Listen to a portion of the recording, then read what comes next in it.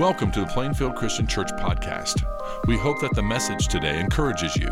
For additional resources to inspire you in your journey with Christ, connect with us on Facebook and Instagram. Enjoy today's podcast.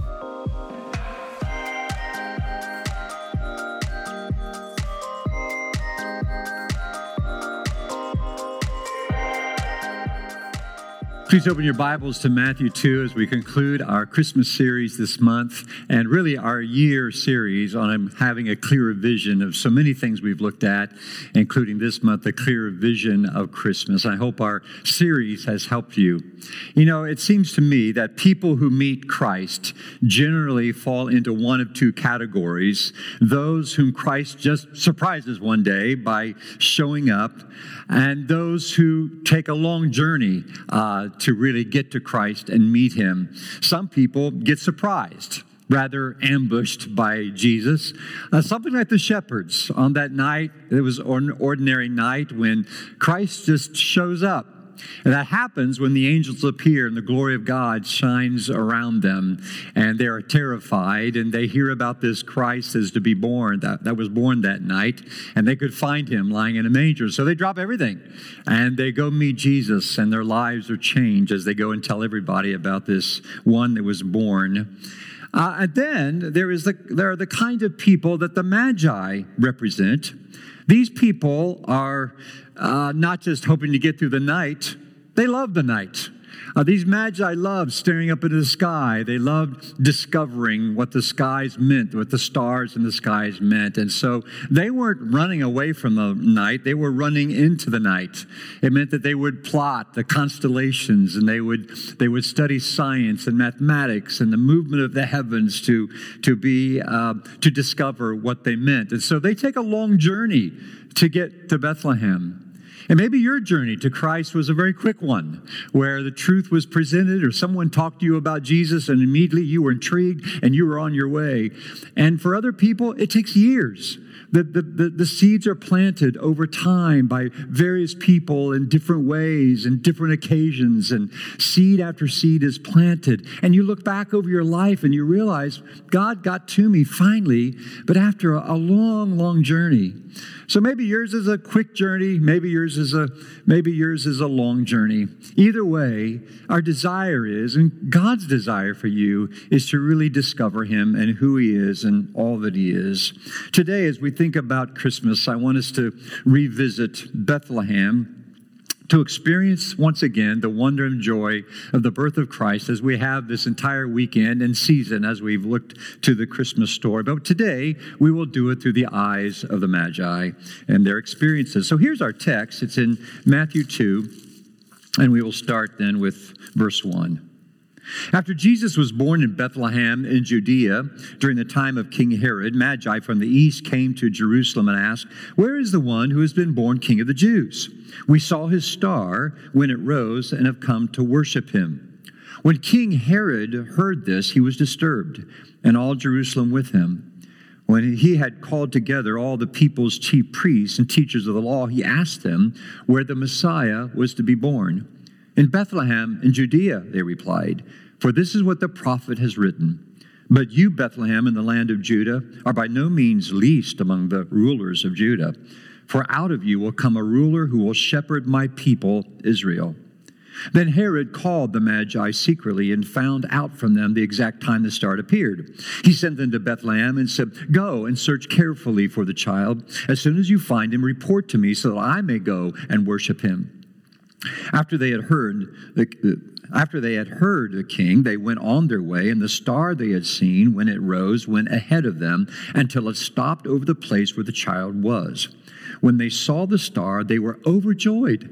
On coming to the house, they saw the child and his mother, Mary, and they bowed down and worshipped him. Then they opened their treasures and presented him with gifts of gold, frankincense, and myrrh. And having been warned in a dream not to go back to Herod, they returned to their country by another route. You know, in nativity scenes, we often enjoy all the animals that are there, and the shepherds, Mary and Joseph and the baby, and the magi or the wise men. But such wasn't the case, really, when Jesus was born.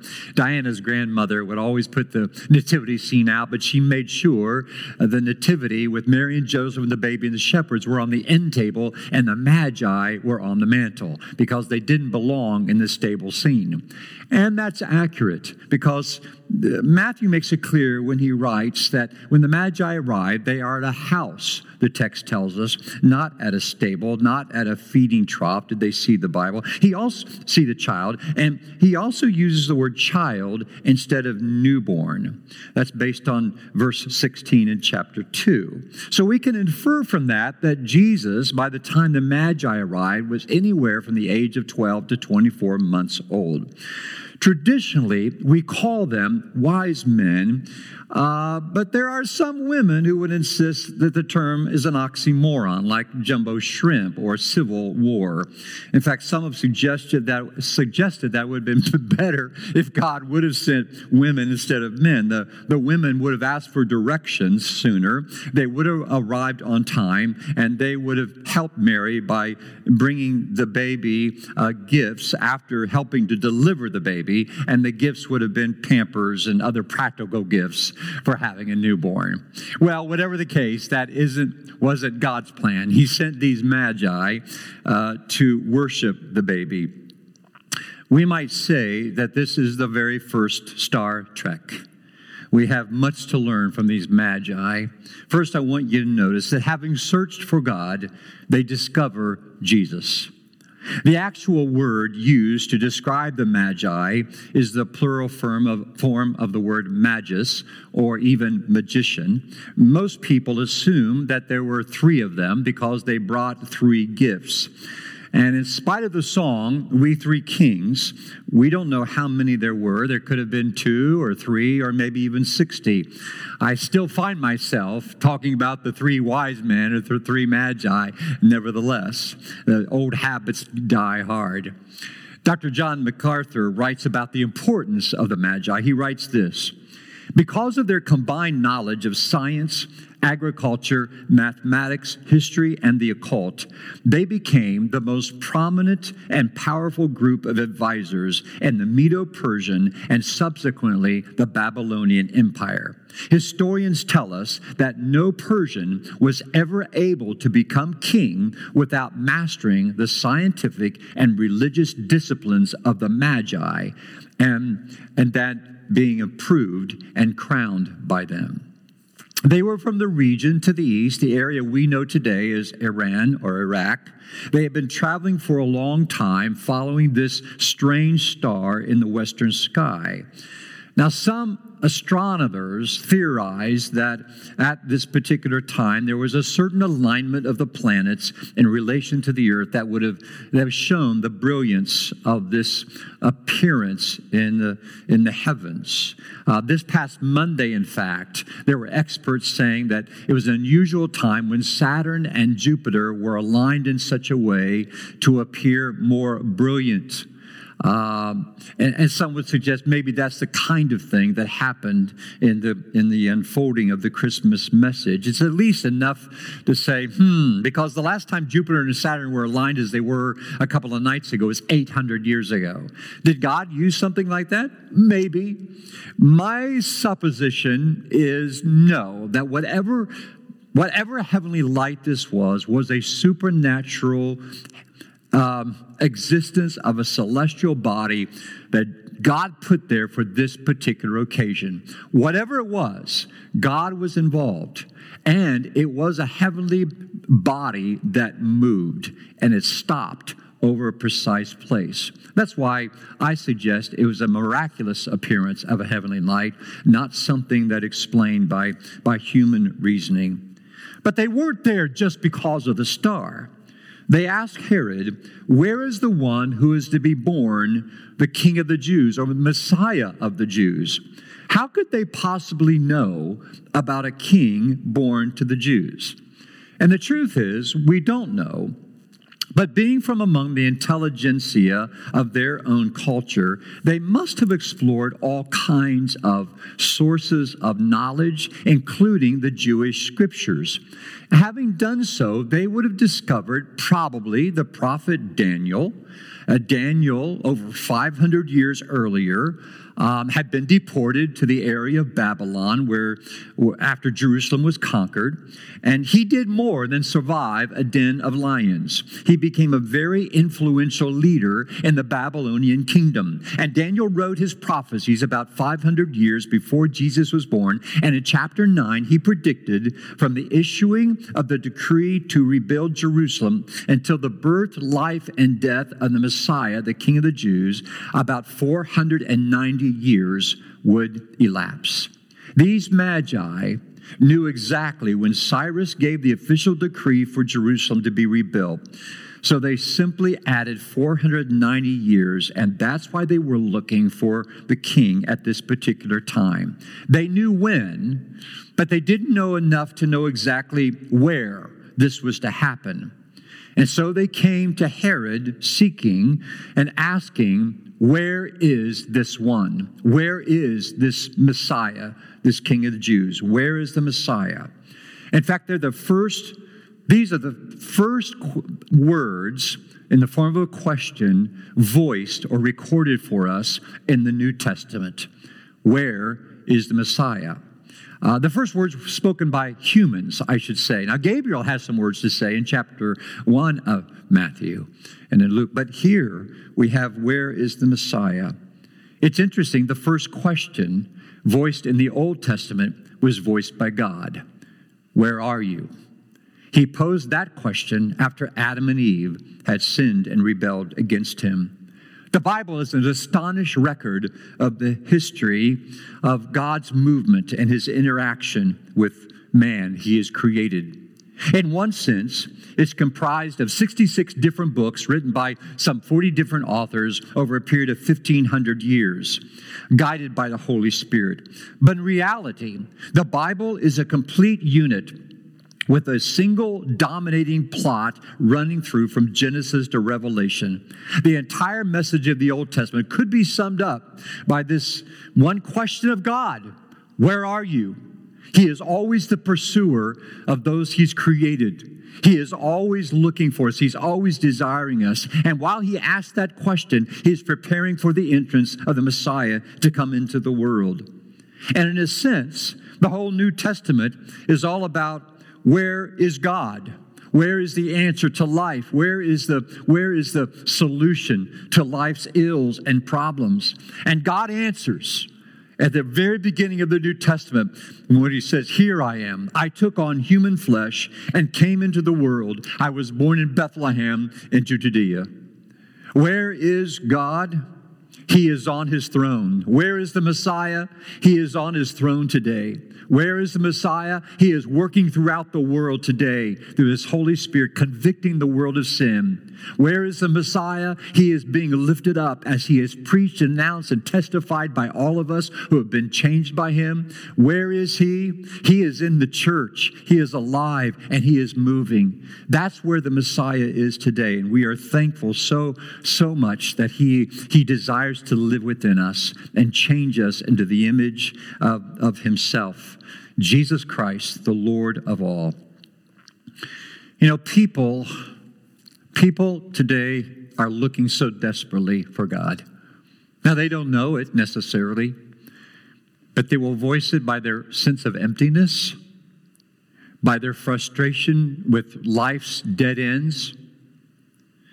They ask it by addictive practices when their lives aren't working. They ask more literally, perhaps, where was God on 9/11? Where was God when I miscarried? Where was God when my husband left me? Where was God when I lost my job? Where is God in the pandemic? And brothers and sisters, he is on the move throughout the world, always calling people to himself. No one is more intentional about his desire and his purpose than the God that we worship today and the one who is our Lord. He is on the move in your life and mine. He wants to use us for His glory. If you are watching today and you are honestly seeking to find God, you will always be led to Jesus Christ. He is the way, the truth, and the life. 1 Timothy says, "For there is one God and one mediator between God and man, the man, Jesus Christ." Colossians 1 says, "He is," that is Christ, "is the image of the invisible God. For God was pleased to have all the fullness dwell in Him, and through Him to reconcile to Himself all things." Jesus Christ is God in human flesh. And I so hope if you don't know Him, you will seek Him as diligently as these magi sought Him after He was born. There are all kinds of helps along the way and indications of the way. I love the story of the children who were doing the Christmas story, and they rushed. "I want to be Joseph. I want to be Mary. Okay, I'll be a shepherd." And one kid said, "I want to be the doctor." And so the adult leader let him be the doctor, and so he helped deliver the child, and he holds the pillow up that was once Mary's baby, and they said, "What is it? What is it?" He said, It's God. And that kid was right. This baby born was God Himself. The Magi searched for God, and they found Jesus. How long had they been searching for the true God? I don't know. Maybe their whole lifetime. But they finally found Him through this one who was born, King of the Jews, Jesus Christ. And no one can get to God without Him. Now, second, having discovered Jesus, they offered their treasure. One of the most enjoyable things we have about Christmas is gift giving. We often call it gift exchange, which is more what it is than just giving a gift to somebody else. There is an exchange going on. I felt rather cheap a couple of weeks ago. I received in the mail from my brother and sister-in-law a Bose wireless Bluetooth speaker, which I have enjoyed so much every day. You know what my brother got?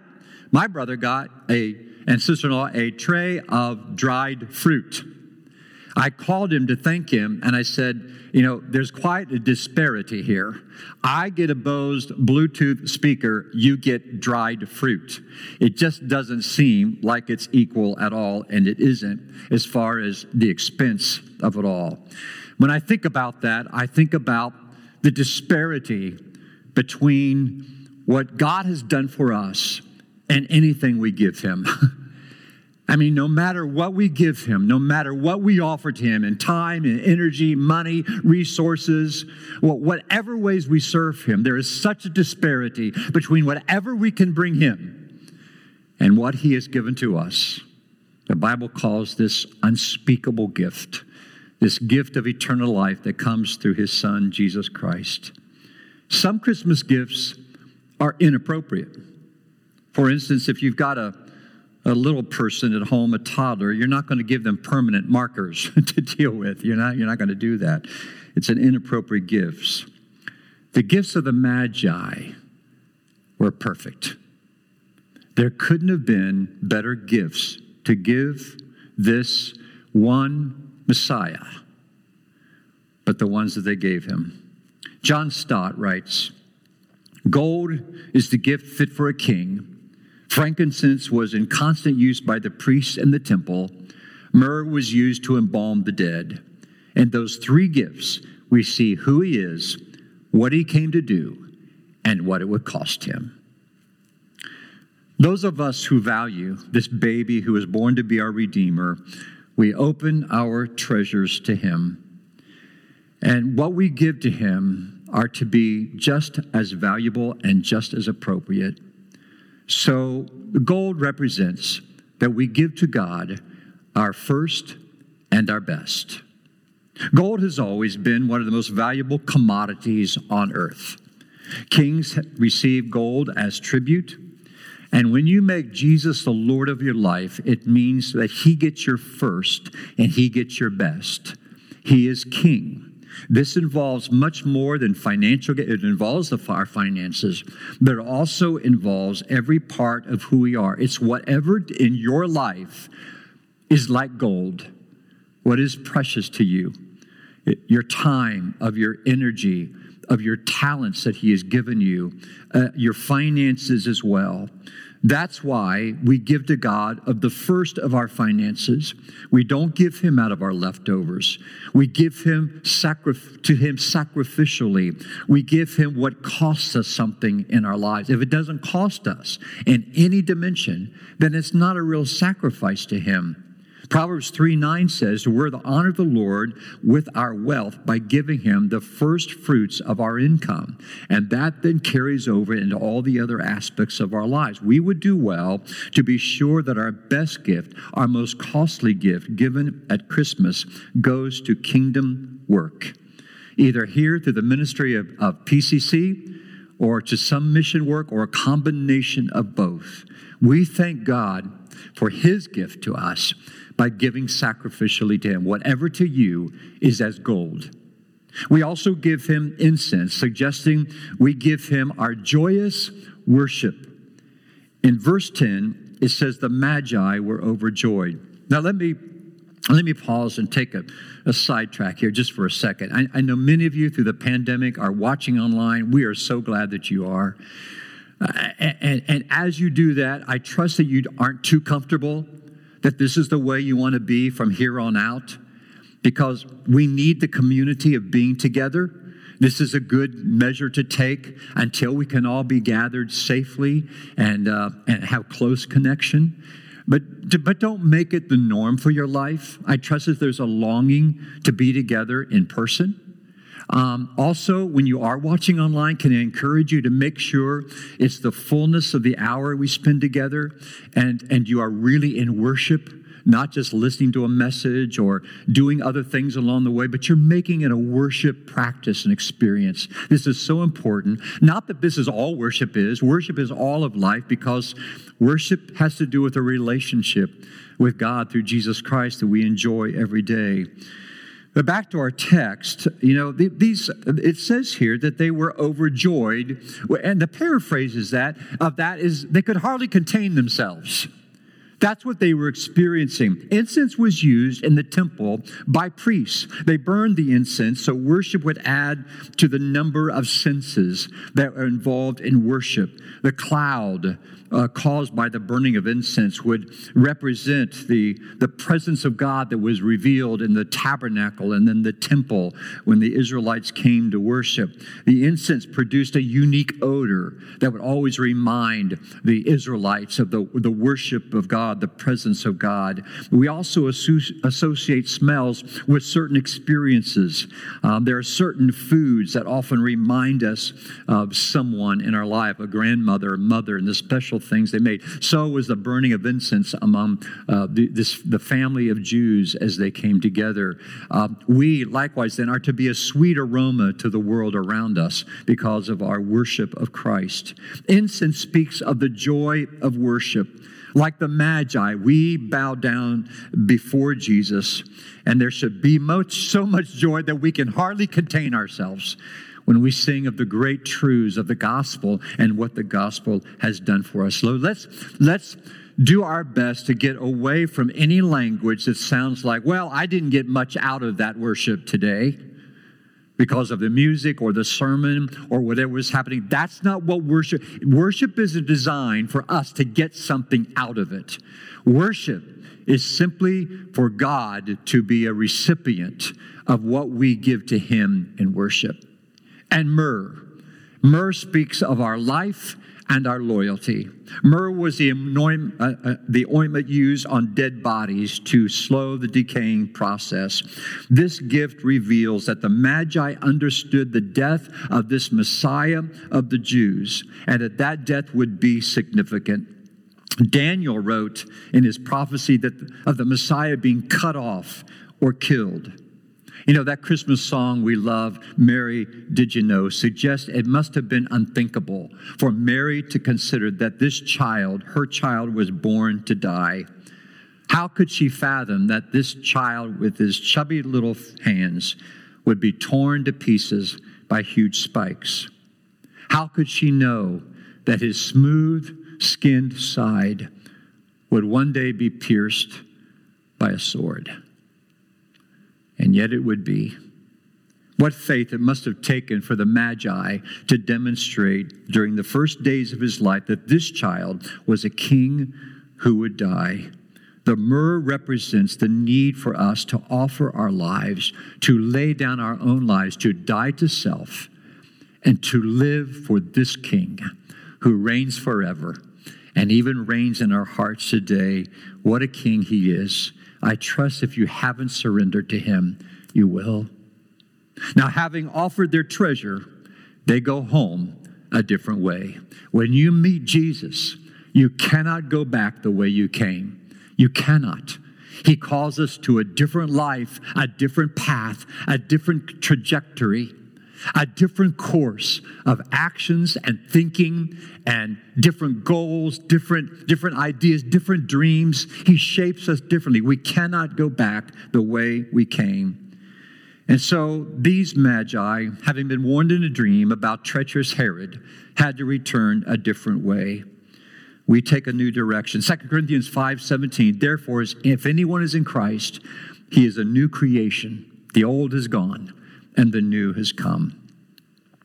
I'm not into poetry. I'm not wise enough to figure it out, but I do admire poets who communicate their hearts in unique ways. And I know one of the greatest minds of the 20th century was T.S. Eliot. Some of you are familiar with this poster about the musical Cats. Some of you may like that musical. I don't particularly. But Cats is based on the poetry of T.S. Eliot. In 1948, T.S. Eliot won the Nobel Prize for Literature. And although he was born in America, he spent most of his time in Great Britain and later became actually a British citizen. In his search for truth, he became a very cynical humanist. And he edited a magazine with the pretentious title, The Egotist. In many of his early poems, Eliot used his very saber-sharp wit to ridicule Christianity. He described his poetry as rhythmic grumbling. Later, he immersed himself in all kinds of religion, Buddhism, Islam, Judaism, always searching for spiritual truth. But in 1927, at the age of 39, Eliot turned to Jesus Christ.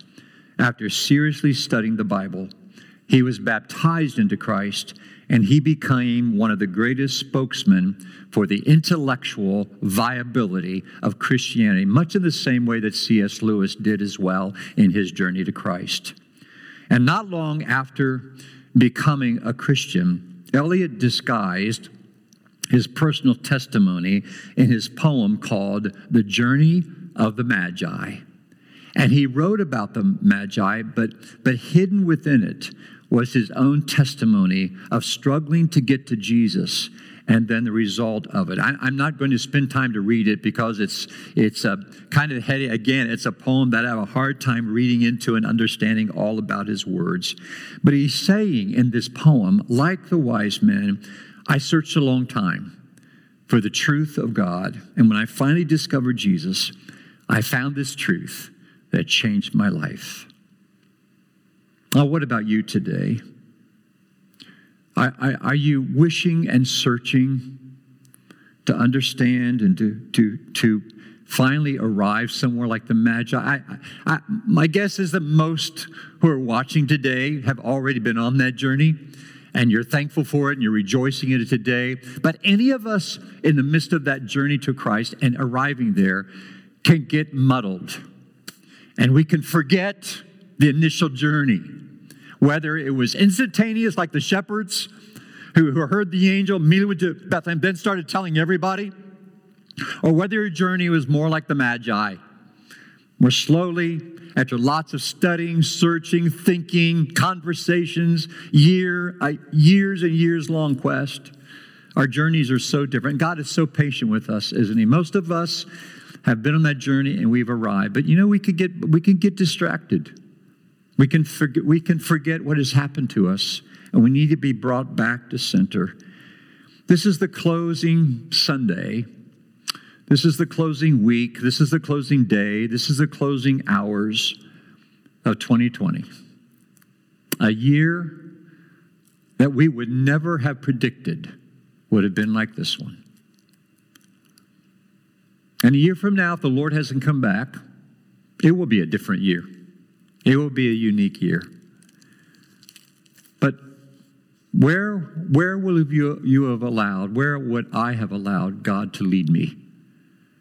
Would we find ourselves in a better place than ever because we were like these magi, so intent on getting to the person of Jesus and just worshiping and loving him and adoring him? Now today you may be searching for ultimate truth. You may be searching for a purpose or meaning of life, or searching for happiness or peace, or you may not know what you're looking for. You just know where you are is not working. And you need to land somewhere. Whatever it is, I promise that if you diligently search for God himself, you will find him. And you will be led to Jesus in that process. As John Hopkins wrote in his song, "Star of wonder, star of light, star of royal beauty bright, westward leading, still proceeding, guide us to thy perfect light." If that is your prayer of your heart, God will help you. Some of you watching today maybe have skirted around him, and you want to find another way. Maybe you've been exposed to him. You know a lot about him. You're not against him. You just haven't surrendered yet. If you haven't, please listen to the words of Acts 3:19 that says, "Repent then and turn to God, so that your sins may be wiped out and the times of refreshing may come from the Lord." He will do that. That's why we urge you to be baptized into Jesus Christ and know the joy of the new birth. What a way to begin a new year, by being made new in Jesus Christ. Here's the challenge for the rest of us who do walk with Christ, who do have a relationship with him, who are very thankful today for the life we've gotten to live, for the journey that was once ours. You know, God uses people. Since that first Star Trek 2,000 years ago, God keeps using people. In fact, he uses them like stars to get people to Jesus. The two main stars in my life were my parents. And 56 years ago, God used those two stars to get me to Jesus. And God wants to use you as a star. When the Apostle Paul writes the Philippian believers, he tells them, "Shine like stars in the universe." Who do you know in your universe that needs to be guided to Jesus? God wants to use you as that one star to get them to him. And the Bible says, "Those who lead many to righteousness will shine like the stars forever and ever." So as you go about your life this week, be wise in taking a leading role, be a leading star, and getting people to Jesus. Let's pray. Oh, Father in heaven, we thank you for using us for your glory. We thank you, Father, for those stars that shone brightly in our own lives to get us to you. And I pray likewise, Father, we will be used for those who are far away from you still and need to be brought near. I pray for anybody that is watching today and listening. I pray that today will be a day that their journey is brought forward and more forward than ever before, or prompted to begin their journey more toward you. I pray that some who are watching and listening today will take you seriously and will be ready to lay down their lives for you. So, Father, what brings us here is Jesus, this one who was born to die that we may live.